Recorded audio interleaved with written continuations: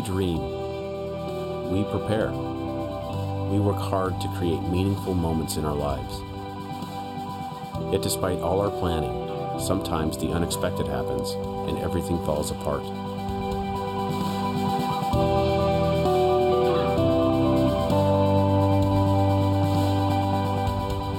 We're confused, we're disappointed, and we don't know what to do next. But if we listen closely, we might hear God whispering through all the noise, "Don't be afraid. I have something better for you."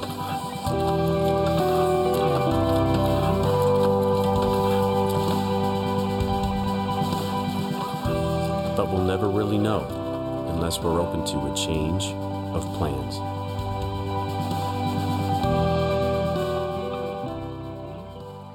So I've found a surefire way to prove and test my faith in Jesus. This surefire way will reveal the true condition of your soul, and you don't even have to go that far away in order to be able to put your faith to the test. I got to actively test my faith in Jesus, to lay out in front of humankind my passion for following Him, and I got to test that faith multiple times this past week in hostile environments called Target, Walmart, Comcast, Starbucks, Costco, and Safeway. The great evil gauntlet of 6, okay?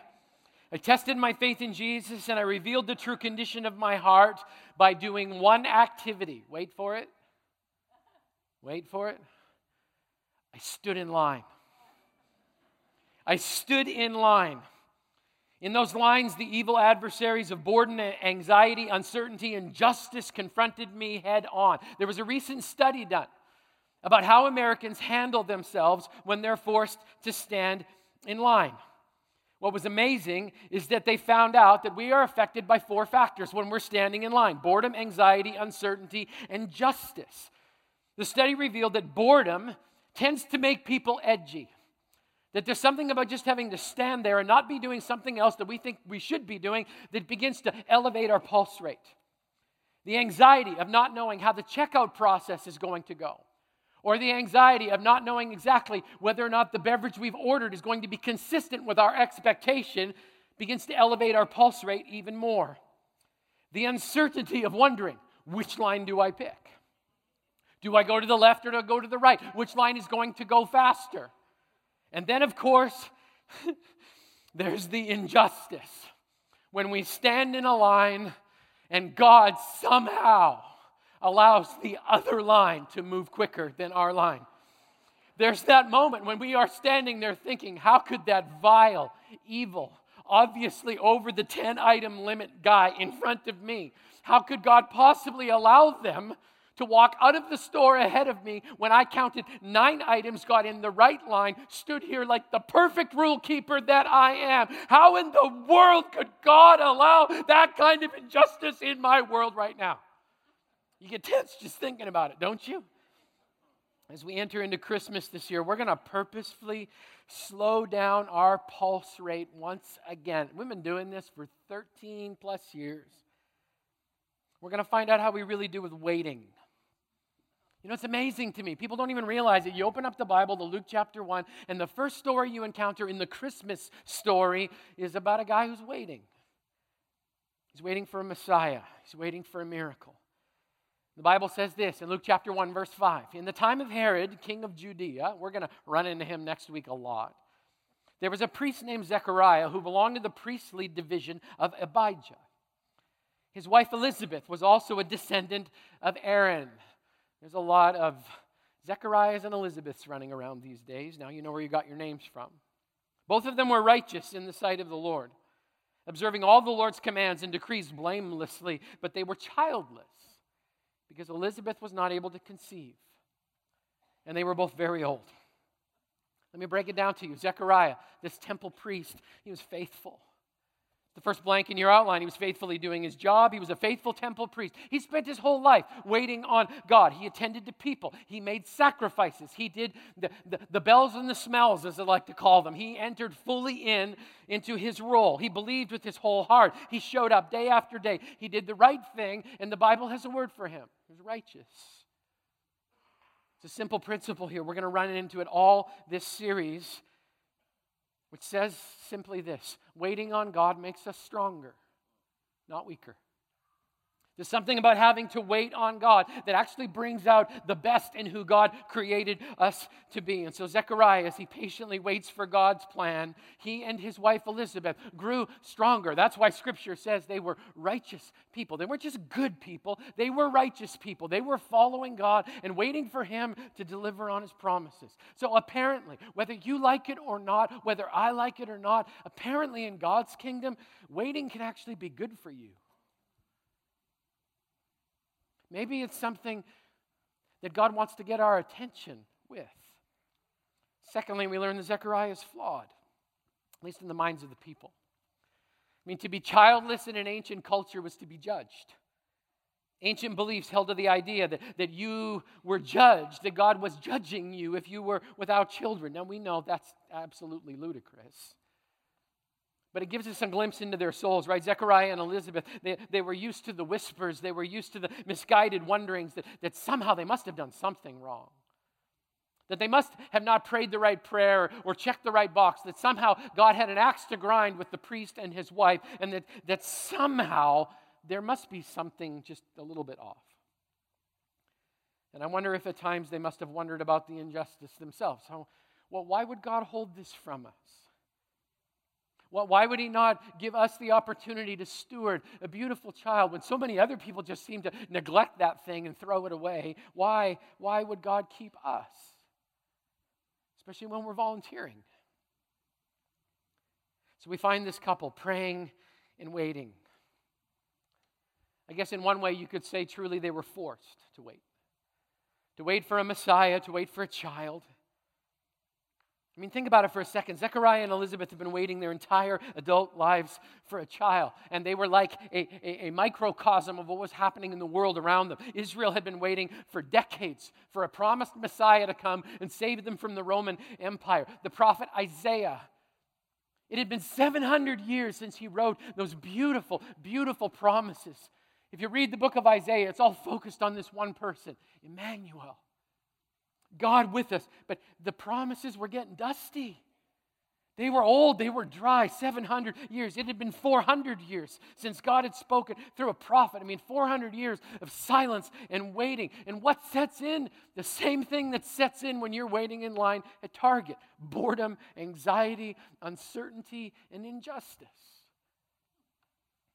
Why is God leaving us here? Why is he so quiet? Why does it seem like he talks to everybody else and never talks to me? Have you ever asked that question? Christ the King, what are you waiting for this Christmas? You waiting for a miracle? You waiting for hope? You waiting for the restoration of a broken relationship? Or are you just hoping to renew something normal? Maybe there's a better question than what are you waiting for? Because actually that's what I asked you last year. What are you waiting for? Different question this year. How are you waiting? How are you waiting? Know that waiting is a part of life, and apparently it's okay for us to have to wait on God, sometimes for hundreds of years at a time. How are you doing when it comes to waiting? Are you waiting with boredom, uncertainty, anxiety, and injustice, or are you waiting with expectancy? With peace, with joy, with generosity? That's unthinkable this time of year, isn't it? You know, here's what we learned from Zechariah. If you don't get anything else this weekend, please take this with you. Waiting time is never wasting time in God's kingdom. Let me say that again. Waiting time is never wasting time in God's kingdom. In God's kingdom, waiting is healthy. In God's kingdom, waiting is good. Waiting is even expected for those of us that have been doing this for a while. And waiting as well is an opportunity. I mean, waiting's a promise, right?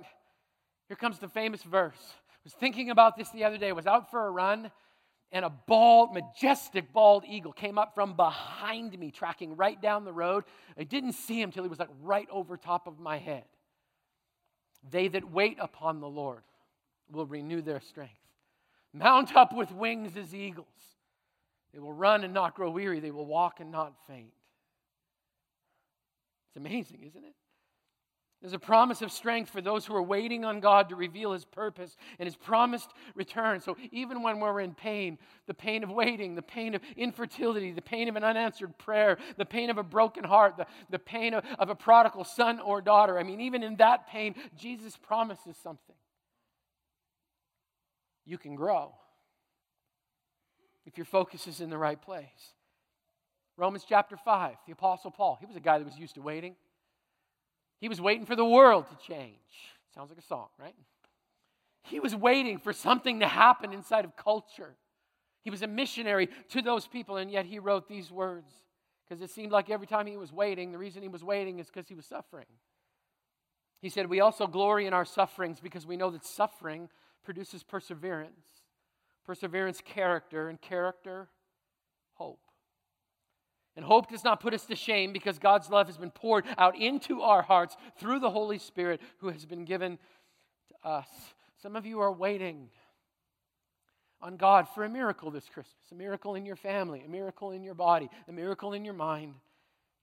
The miracle of healing, the miracle of restoration, the miracle of deliverance, the miracle of relief. You've been praying and asking God, and for whatever reason, He's asked you to wait, to be patient. I know you guys know this, especially if you're faithful, but if you're waiting on a miracle, I know how you feel. So does my wife. We've been waiting for an answer for 22 years. Can I be honest with my church family? I hate waiting. I just hate it. It's like, come on, God. I mean, we're up in the prayer room. We're praying. I don't know about you guys. I'm thinking about Jesus coming back. I thought today was a good day for that. It's just like, come on, this would be a great shot. Before we even have to go through this other stuff, I mean, before we have to talk about Advent again, before we have to talk about incarnation again, before we talk about Jesus coming, can't we just get to Jesus coming back? I mean, I don't know about you. Anybody else would like to spend Christmas in heaven this year? Sounds good to me, right? I mean, how beautiful would that be? Tired of waiting, but we've learned a few lessons along the way. So while you're waiting for God's miracle, don't know what yours is, but while you're waiting, pray the process, not just the end goal. Okay, sometimes we get so stuck on what we want at the end of the process that we neglect and forget everything that God's going to teach us along the way as we kind of stumble down that broken path and that broken road towards Him. We get so fixated on that healing or that restoration or that fix that we forget the fact that there's a whole lot to learn as we're wandering and stumbling along getting there. And the process of waiting on a miracle is full of opportunities to trust God, to see Him show up in little ways and in big ways, and to experience His daily faithfulness. In the process of waiting, you learn what it really means to walk by faith and not by sight. In the process of waiting, you learn what it means to have godly patience, sometimes for a lifetime. In the process of waiting, you get to see God refine your anxious heart. This is what I so want for us this Christmas. My prayer is that we will feel the fingers of the Holy Spirit take our pulse, and that ours will be about half of what it is out there in modern culture. Why? Because we're not panicked, and we're not freaking out, because we already know we've been invited to a birthday party. So why in the world would we need to be afraid? Years ago, back in the early days when I started here at CTK, about 16, believe it or not, teaching for 13, I've been around here hanging around like a bad habit for about 16 years. And In 2003, when the big leadership change happened and this building was just a great big empty hole and there was a pile of dirt here where I'm standing right now, and we were trying to figure out whether or not we should shut down the building program or keep it going, and some of you guys were here and gave so faithfully and generously just to keep us going. I mean, we didn't know week to week whether or not Christ the King Church was even going to exist anymore. And then the craziest thing started happening. We started praying that God wouldn't get us all fixed in on where we were, but instead that He'd keep our eyes open to people that were far from God. And we started praying that God would bring us the lost and the broken of Whatcom County, and we were so amazed when He did. They just started showing up. I was like, what in the world? There was a problem that was going on at the same time with the pastor of this church. He was getting all wrapped up in the details. He was forgetting about his family, and he was just getting completely immersed. I mean, everything was about 6 inches away from the front of my face. And even when I was off, I was on. My brain was always thinking about a new idea and troubleshooting, and I was rehearsing hard conversations with people that I knew I was going to have the next week, and I wasn't sleeping well, and insomnia was kicking in, and I was just absolutely consumed with what was happening here. And the problem was I was getting so caught up in the details of everybody else's life, I was neglecting the people's lives that were right in front of me that I loved more than anything. And I remember praying, God, please teach me to be present. Teach me to be here in this moment right now, not with 17 other conversations running ahead. God, just help me to be just right here, right now.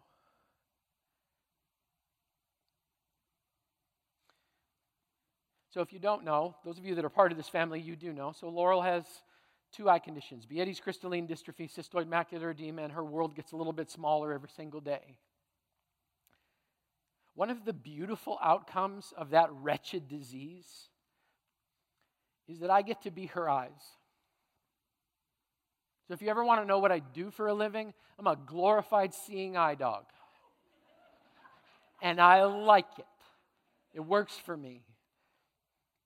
You know what is a requirement of being a seeing eye dog? You got to be present. You have to be aware of what's going on, not just for you, but for the person that's holding your hand. You have to be the one to say, there's a curb coming. Or, hey, Laurel, that was Scott that just walked by because she can't see faces anymore. You have to be present in that moment. So in the midst of praying for that miracle, you know one of the beautiful outcomes has been? Grant finally got his head straight, and he can actually hang out in a single moment for at least 3 or 4 minutes at a time. I'm improving every day. It's awesome. If you only focus on the end, you miss the beauty of the journey to get there.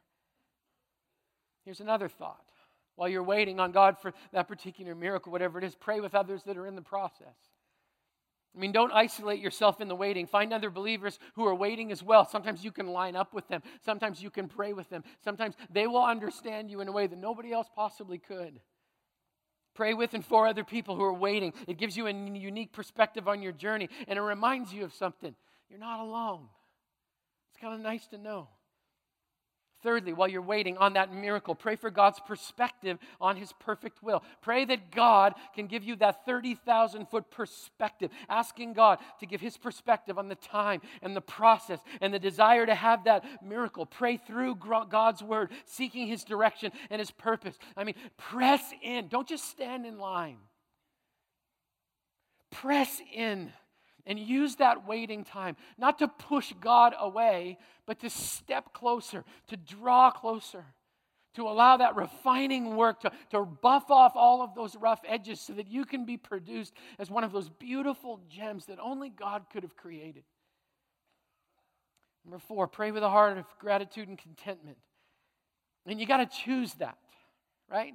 It doesn't come by default. You got to choose gratitude and contentment. I mean, when you can thank God for the process of waiting, the most amazing thing happens in your heart. It's called peace. And that's it, right? We pray for the miracle. We pray for the end goal. We thank God for it in advance. I'm saying there's another whole layer in there, and I have not got this figured out. I'm still working on it every single day. But there's this other layer of saying, God, I am thankful that you're asking me to wait. Because apparently, I'm better with waiting. I don't know why, and I'm still struggling to understand it, but apparently I'm better with waiting. And then finally, pray that God will help you wait on / attend to your King. I mean, I don't know about you, but when I hear the word wait, this is what I picture, right? Twitch, right? It's like, come on, the line has to move. Last night, on our way to Sumas to see my sister, how was I to know that about 75 plus minutes of people also wanted to go north to Canada on a Friday night, right? How in the world am I supposed to know that? How am I supposed to know that you can actually cut around through sections of Sumas and come out on Cherry Street by that gas station? I didn't know till I got there. Do I sound a little bitter? I mean, we waited a long time, right? But we get that picture, right? Our foot's tapping, and then our hand starts to tap. It's just like, I could be doing so many other things with my life right now, and for whatever reason, God stuck me in my Trailblazer with all these other people.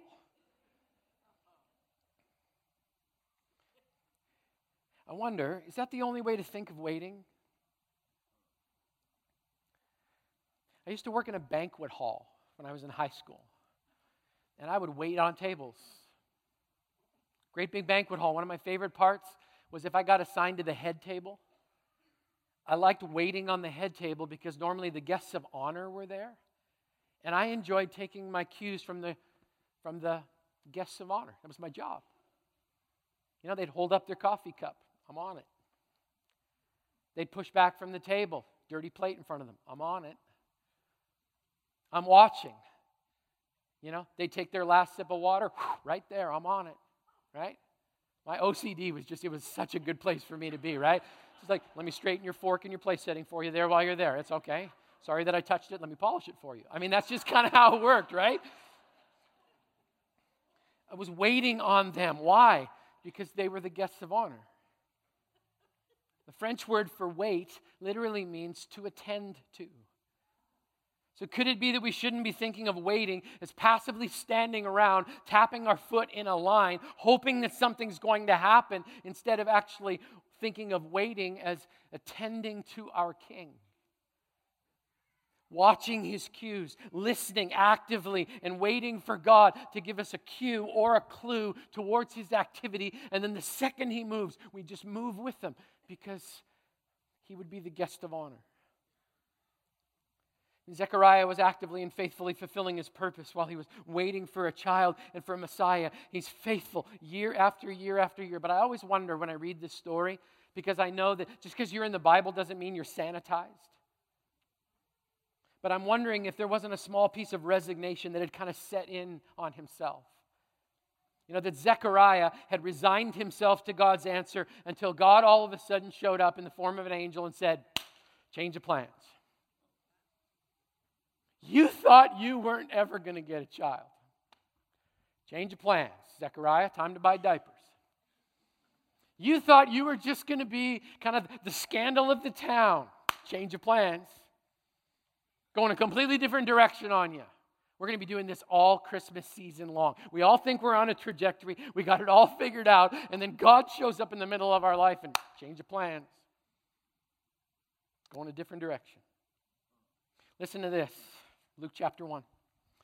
Then an angel of the Lord appeared to him, standing at the right side of the altar of incense. So he's in the temple doing his job. When Zechariah saw him, he was startled, he was gripped with fear. But the angel said to him, do not be afraid, Zechariah. I almost kicked in with a Scottish accent there. It was like a reflex, right? Okay? Don't be afraid, Zechariah. Your prayer has been heard.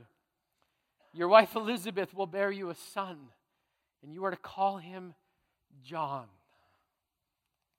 It means Yahweh is gracious. God is gracious. He will be a joy and a delight to you, and many will rejoice because of his birth, for he will be great in the sight of the Lord. He's never to take wine or fermented drink, and he will be filled with the Holy Spirit even before he's born. He will bring back many people to Israel, the people of Israel, to the Lord their God, and he will go on before the Lord in the spirit and power of Elijah to turn the hearts of the parents to their children and the disobedient to the wisdom of the righteous, to make ready a people prepared for the Lord. Zechariah asked the angel, How can I be sure of this? That's a great question, isn't it? You show up for work one day, walk into the copy room, Angel standing right beside the water cooler, right? Hey, guess what? Change of plans. Like, how in the world can I know this for sure? I'm an old man, and my wife is well along in years. The angel said to him, I'm Gabriel. I stand in the presence of God. I've been sent to speak to you and to tell you this good news. And now you will be silent and not be able to speak until the day happens, because you did not believe my words, which will come true at their appointed time. Meanwhile, the people were waiting for Zechariah and wondering why he was so long in the temple. When he came out, he could not speak to them. They realized he'd seen a vision in the temple, for he kept making signs to them, but remained unable to speak. I love that line, right? He kept making signs to them. Zechariah is using charades to try and communicate to this group of people that God just said yes to all of his prayers. That God just showed up and said, change of plans, Zechariah. I'm going to give you exactly what you're looking for. Not only are you going to get a child, but there's another one coming right after him. And he's going to save his people from their sins. Your son, John the Baptist, is going to make a way straight, like a voice crying in the wilderness, just like Isaiah said. And then there's one that's going to come right behind him. And your son is going to be, he's going to hold the door open for the Messiah of the human race. Question for you, Christ the King. What signs are you holding this Christmas? By the way, your face is a sign. I see you, you see me, we hang around the community together, right? Some of you are holding a sign that says, this sucks. You know it's true. Black Friday, remember? Right? Some of you are holding a sign, bah humbug. Some of you are holding a sign, a red cup ruined my Christmas. Think about it. And you had to write something on Facebook about it too, right? I just wanted to write back to all of you. It's a cup. How about this sign? God is with me. Here's another one. Messiah is here. Here's another one. In the midst of all this chaos, Jesus' peace. Some of you need to inform your face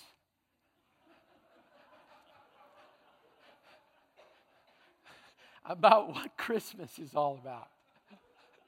Can I get an amen from somebody on Saturday night? Like, just like, really? It's like, get out of my way.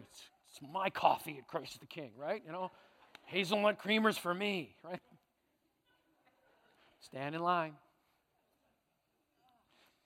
Zechariah has a human moment, right? I love this interchange. He does some math. Basically goes like this. Okay, Angel, I don't know if you noticed this or not, but I'm old. And so she. All right? In fact, he says, this is good husbanding teaching here. He said, she's getting on in years, right? I'm old. She's getting on in years. Yeah? Doesn't she look good? That's just wonderful, right? So beautiful. Look at her just glowing there in all those beautiful years. That's good, right?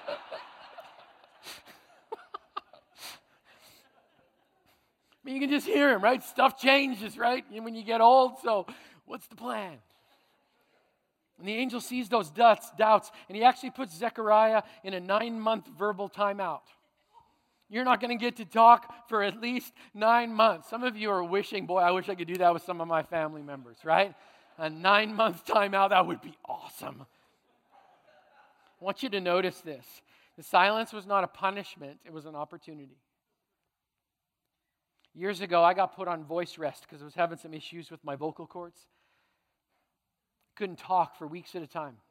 For somebody that's verbal like me, that's a challenge. I hated it. It was horrible. And it was amazing.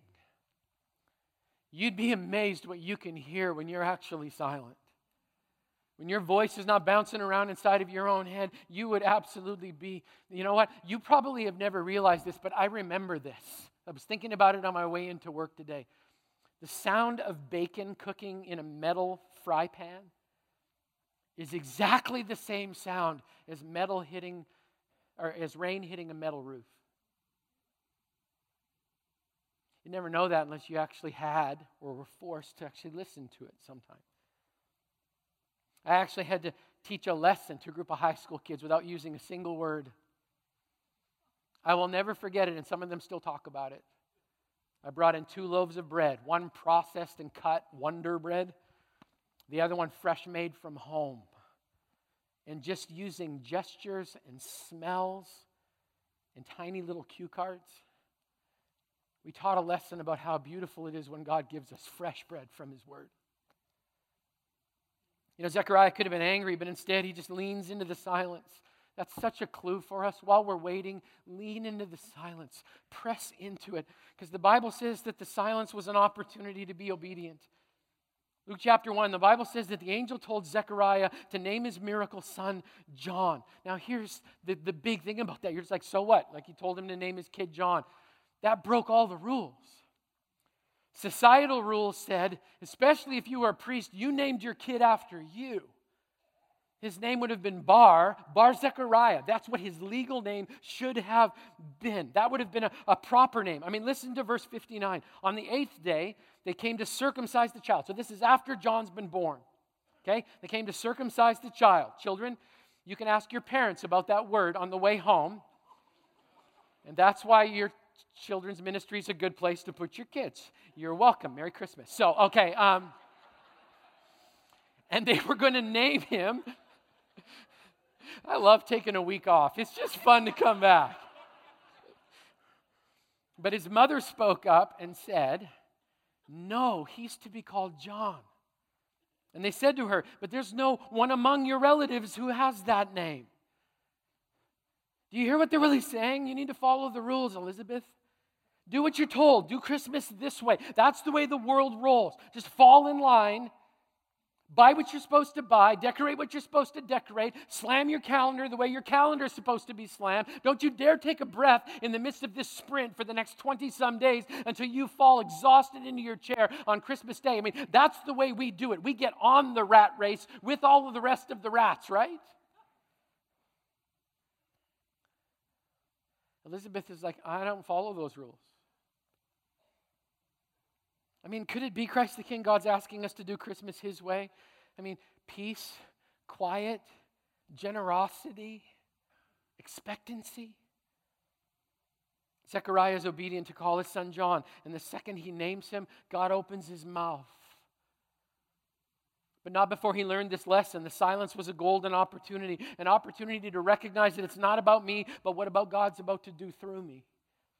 See, Zechariah had an important role. He's the father of John the Baptist. Who's John the Baptist? He's the guy that holds the door open for Jesus to show up. He was going to pave the way. And Zechariah realizes this is not about me. I'm just a conduit through which God is establishing His genealogy. You know what I love about the genealogy of Jesus? It's completely filled with messed up human beings. You know, could it be that your waiting time is not about you, but that it's about getting God glory for what He's doing in and through you as you live out His purpose for your life? I mean, and finally, the silence was an opportunity to understand the purpose in the silence. There was a purpose here, okay?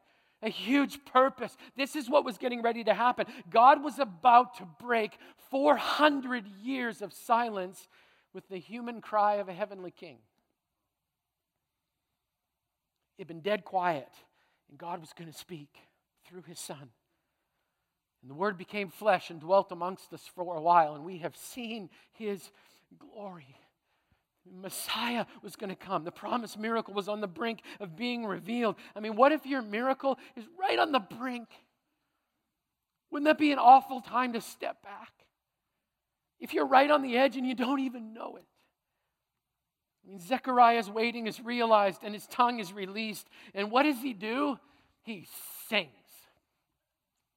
Some of you'd go, I don't know if I'd sing. Zechariah sings. And these are the lyrics to his song as he holds his miracle in his hands, knowing that his miracle was going to pave the way for ours. He sings, "And you, my child, will be called a prophet of the Most High. For you will go on before the Lord to prepare the way for Him, to give His people the knowledge of salvation through the forgiveness of their sin, because of the tender mercy of our God, by which the rising sun will come to us from heaven, to shine on those living in darkness and in the shadow of death, to guide our feet into the path of peace." Do you just love that song? He's saying, this is going to be beautiful. It's going to be quiet. It's going to be peaceful. It's going to be absolutely beautiful if you're wise enough to understand that waiting time is never wasting time in God's kingdom.